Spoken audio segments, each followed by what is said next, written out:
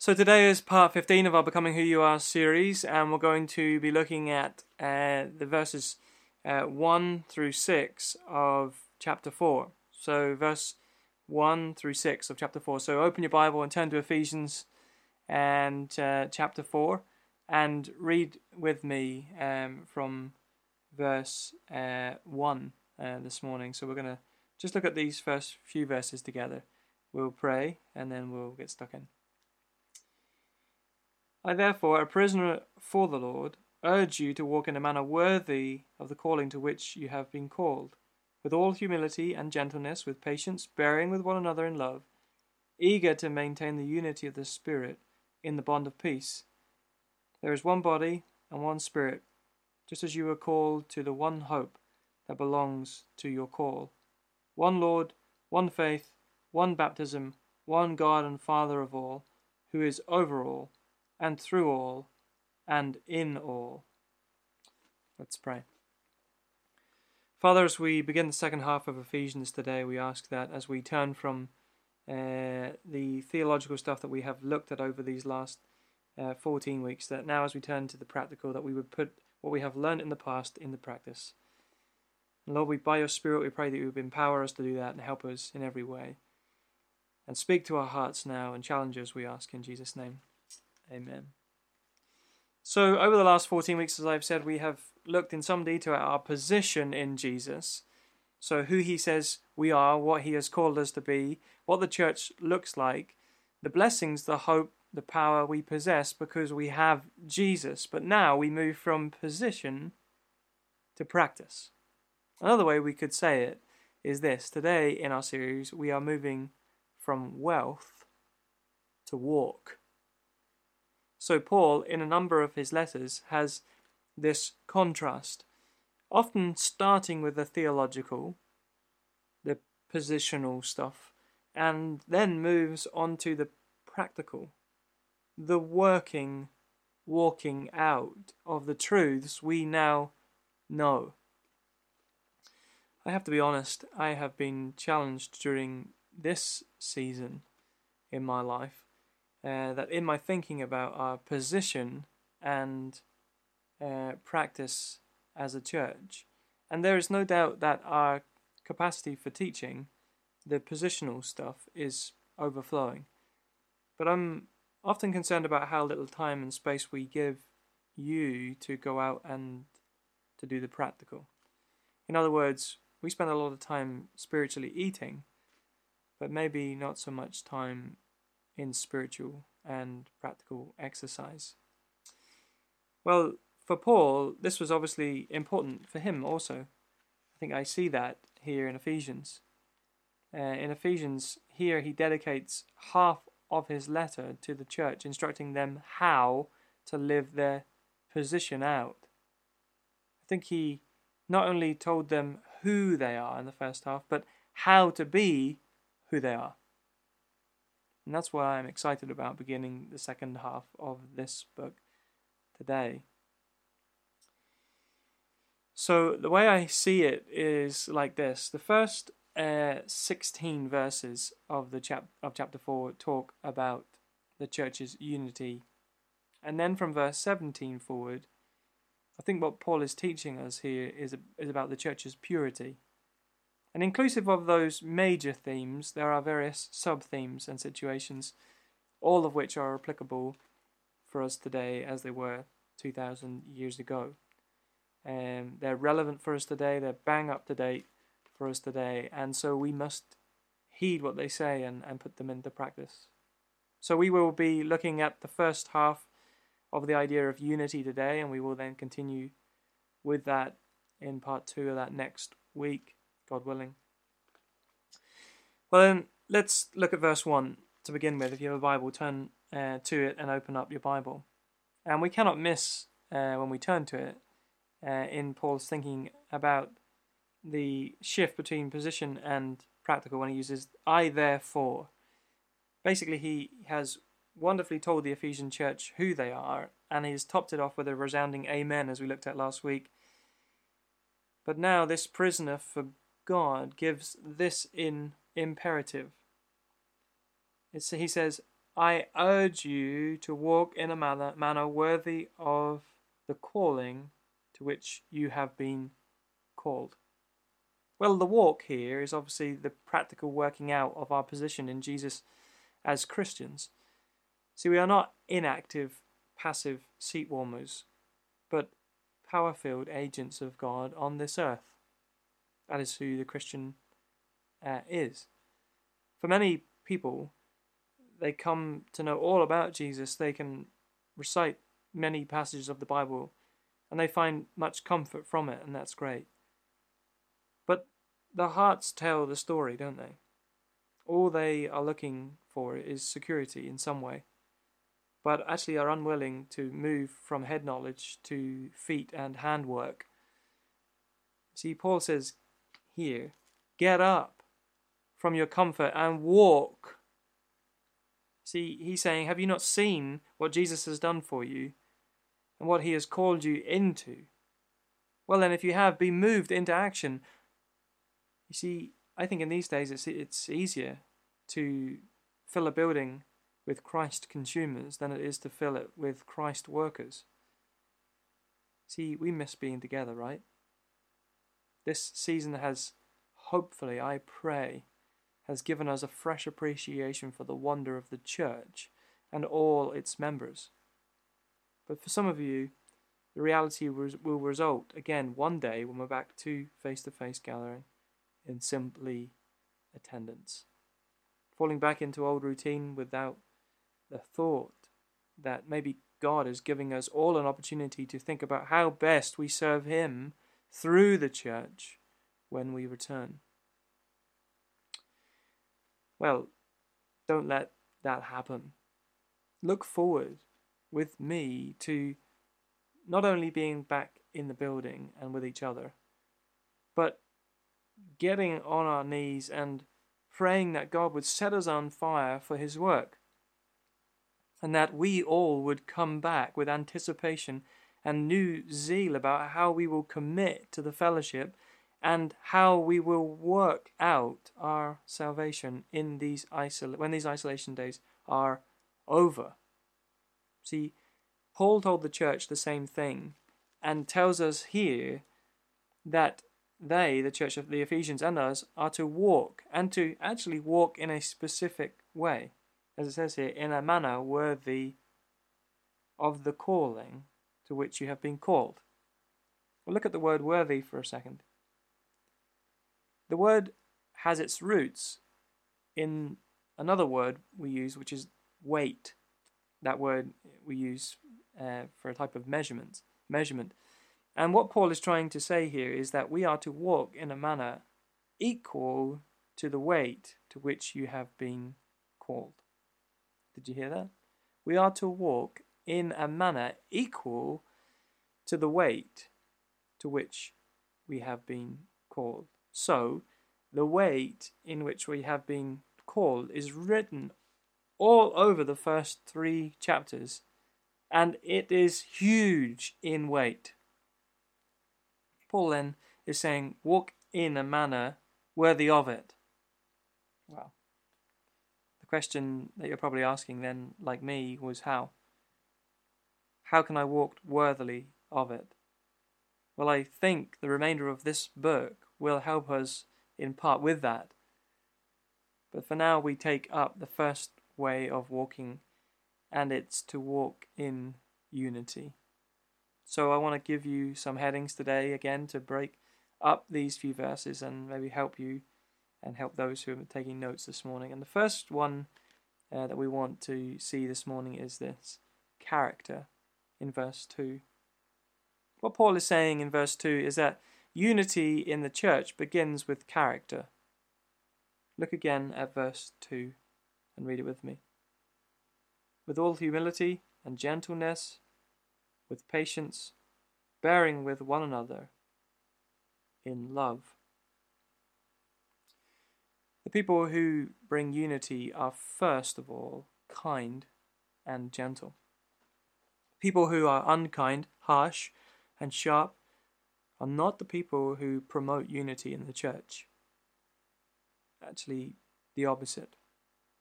And in Greco-Roman times, in their culture, many thousands of years ago, humility was actually despised. It was thought to be a quality that a slave possessed. Yet what was admired by those people back then in that Greco-Roman culture was a mega-souled man who was complete and absolutely self-sufficient. Now, some of you single girls out there might be thinking, that's the sort of guy I'd love to date. Well, don't. Run as far away as possible from people like that. These types of people don't do unity. Paul says here, in the church context, that we need people with humility, and then he couples with that gentleness or meekness. That's just another word for gentleness. Now, don't think that meekness equals weakness. No. Actually, meekness is strength under control. Meekness is strength under control. See, Jesus described himself with both words, didn't he? Matthew 11:29 says, I am gentle or meek and lowly in heart. And how do we see those qualities play out in Jesus' life? Well, I think firstly, his power not to practice retaliation and his ability to forgive. And secondly, his fierce and ability to defend others and the truth. But Paul adds to humility and greatness and gentleness as character that we ought to possess by saying that we are to do these things with patience. Did you see it? Bearing with one another in love. My dad is a pastor and has been for a long time. Growing up, we were sheltered as boys from much of the griefs and trials of church life. But as me and my two older brothers grew up, it was inevitable that living in the house we would become more and more aware of the church and the church's natural ability to create this unity. The church, you would think, would be the last place, right, for this unity? Well, sadly not. It isn't a new problem. I mean, look at the world we live in today. And look at 2,000 years ago when Paul here tells them to live in unity. He would only do this if there was a possibility for disunity, right? See, in verse 3, he calls for us to maintain, to build the unity of the Spirit in the bond of peace. But we're human. We're all different. We've looked at that in the previous weeks. And not to use that as an excuse. But things don't always go smoothly in life and in church.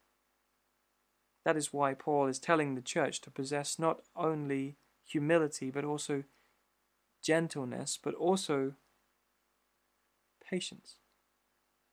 This literally means long-tempered. Be long-tempered. And I've no doubt that some of us have the problem with short-temperedness. But it has no place in the church or in the character of the Christian life. Then Paul twins together another quality of bearing, as it says here, with one another in love. Well, what does this mean? I think it means more than tolerating each other. I think what Paul is trying to get at here is that love is the oil of relationships. If I asked you today to tell me about the New Testament person that we know called Peter, the Apostle Peter, I think you might be able to come up with some ideas about what he's like, his qualities. You see, from the Bible, we know that Peter began as a very proud man. He was rough and impatient.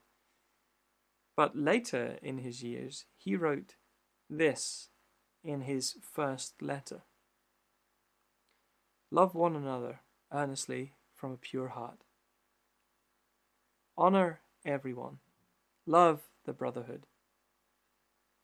Finally, all of you have unity of mind, sympathy, brotherly love, and a tender heart, and a humble mind. What Paul is telling us here in verse 2 is that Christian unity doesn't begin with an external structure. We as leaders of the church, apart from the teaching of the Bible and our friendship and pastoral care, cannot impart unity to you. This is an attitude of your heart. This is a heart thing. But on a positive, let me say this. Think of the diversity of the church. We talked about it a little bit just now. Think of all the body types. Tall, short, round, thin, muscular, unathletic, athletic. Then imagine all the mental types. Nervous, calm, mathematical, unmathematical, artistic, musical, other than musical, etc., etc. See, there are huge differences among us. But when the spiritual fruit of humility and patience reign, there lives unity between us.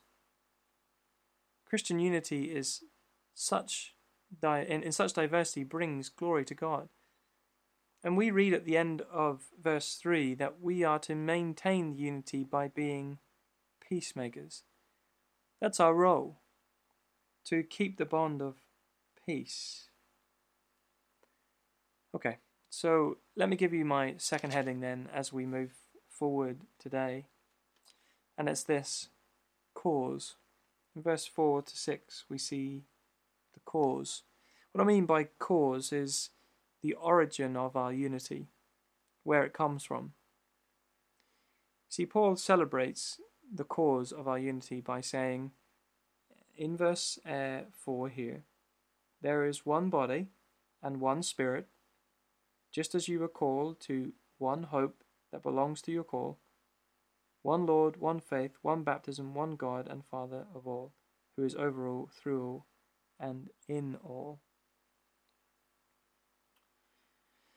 So what we must see, I think, here, as we read these verses from verse 4 through 6, is that our unity is firmly rooted in the unity of the Holy Trinity. What do I mean by Holy Trinity? Well, that is Father, Son, and Holy Spirit. See, the Spirit, actually, in verse 4, is very clear. The Lord is actually very clear in verse 4, and in verse 6 we see God, and therefore each of the 7 great unities in these verses are connected with one of the persons of the Trinity. Let's look at this briefly together. Firstly, we see that the person of the Holy Spirit and his work in bringing unity, and it says in verse 4, as I've said already, there is one body and one Spirit. So there's the Spirit. So the Holy Spirit creates the body of Christ, which is you and me, Jew and Gentile, that diverse body of believers we talked a little about earlier on, and we talked about in previous weeks. The Holy Spirit is the one who creates, fills, and coordinates and orchestrates, if you like, and empowers the body of Christ. Well, then secondly, we see the person of Christ here, don't we, in these verses, and his work in ministering unity. It says in verse 4 and in verse 5, actually, just as you were called to the one hope that belongs to your call, one Lord, one faith, one baptism. So the one Lord here is Jesus. Jesus creates one faith because he is the object and focus of our belief, of our faith. In Jesus then we have different gifts, different ministries, different places of service, but only one hope and one calling. And I believe the one baptism here is the New Testament model of water baptism by immersion, where we believe as a church that going fully under the water in baptism is a powerful testimony of our unity with Jesus. It doesn't signify your allegiance to the building, the church, the minister or group or some community, but to Jesus, and how he has brought you from that spiritual valley we talked about before to the spiritual summit. Well then, lastly, in this small section of verses, there is the person of the Father and his work in unity. It says, one God and Father of all, who is over all and through all and in all. I've already said today that I have two older brothers, Nathan, the middle brother, and John, who's the eldest of my brothers. John and I look alike and talk alike, but Nathan is different. He, unlike me, has fair hair and wears glasses. He is also a project manager for a large civil engineering company in the south of England. Our lives, if you like, are by God's design, have been taken down two different paths, and that's amazing about how he's using us in these two different ways. But despite our great differences, we have the same Father. We are brothers, and we will always have love for one another. And we are, after all is said and done, family. And so it is with those who are brothers and sisters in Christ. We have the same Heavenly Father. Our unity comes from the same 7 grand unities we see in these verses, which are rooted in the Holy Trinity. And those 7, if you didn't see them and haven't figured out what they are, it is one body, one hope, one Lord, one faith, one baptism, one God and Father of all. Well, as we finish for the day, let me ask one question then. What are the implications of our unity, which is rooted in the Holy Spirit? What are the implications? Well, simply this: our unity is eternal and unbreakable. Yes, we may have many differences, but the global church, who is in Christ, will never be separated. Our unity is more solid than the Himalayas, and more enduring than Venus and Mars. See, the unity of the church is ultimately indestructible. However, in our small local context, we must be hard at work to maintain the bond of peace. How? Our character, humility, gentleness, patience, bearing with one another in love. Why? Because our unity is a powerful message to the world for the glory of God. The God who is over all and through all and in all, that is the one who gets the glory when we have unity. After all, we are God created, God loved, God saved, God fathered, God controlled, God sustained, God filled, and God blessed. We are a people that are under the sovereign, omnipotent, and omnipresent God. And today, church, we need to look at these verses again. We need to pray for that unity to continue in our church. Week by week, month by month, as we are separated right now, we pray that it will continue. When we come back, we pray that it will be as it always has been, that it will grow from strength to strength. And that as we work hard at it, as we work on our character, as we work on humility and gentleness and patience and love bearing each other, that by that we will be more effective in our ministry, that we will have a greater zeal to serve with one another for the glory of God in this place, in this community, through this valley. This is the first practical thing that we need to get to work at, and it's our character. Look at who we are in Christ. All that we've looked at in the first 3 chapters. And now, we are implored, we are urged by God's word to be these sort of people, to be this sort of church. And I think if we get this and we hold this and we let this sink in and we let these things be written on our hearts and we change if necessary, then we will be a wonderfully bright light, a wonderfully effective church, not for our own glory, but for God's glory and for the extension of his kingdom.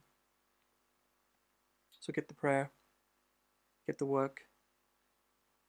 Let's work on these things in these days that we have, and long for the days when we're back together and we can enjoy the unity that we speak of here in these days to come. Father, we are challenged about who now you're calling us to be, what you're calling us to do in the church that you desire that we are, the witness that we would be if we just possess these things, each and every one of us. Help us in our humility. Lord, take away our pride. If that is closing in on us, we pray that would be gone. We will be gentle and meek, not weak, but that we will be people who have strength under control. Or we be those who bear with one another. We would be patient with one another. We wouldn't be short-tempered, but long-tempered. Lord, we pray that when we do that, and as we foster those characters in our lives today and ongoing, it would have a profound effect on the church's unity and its witness for the glory of God. So help us to do these things. Be with us continually, day by day, until we meet again and we can practice that unity in a better way. So Lord, go before us now and help us as we respond in song.